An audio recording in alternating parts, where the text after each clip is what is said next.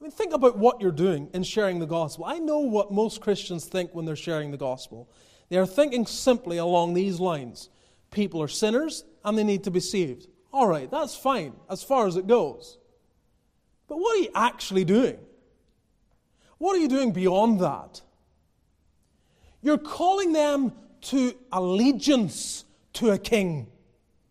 You're requiring that they must obey all things whatsoever I have commanded you. That's the Great Commission. Involved not just saying repent and believe, but a life transformed by obeying everything He says.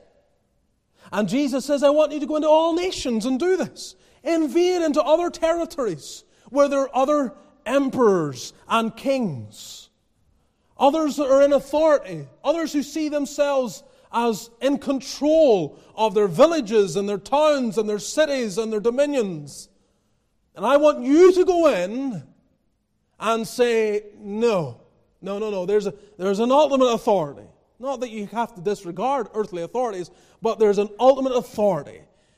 It is Jesus Christ, the Son of God. All power is given unto me. I am sending you with all dominion. I have all power. I can send you wherever I like. And whenever you're faced with opposition, don't worry. Don't worry about it. These are just small, temporary kings. I am the King of kings. I am the Lord of lords. Do not disobey me. Continue and go forth into every territory and land. All power is given unto me in heaven and in earth.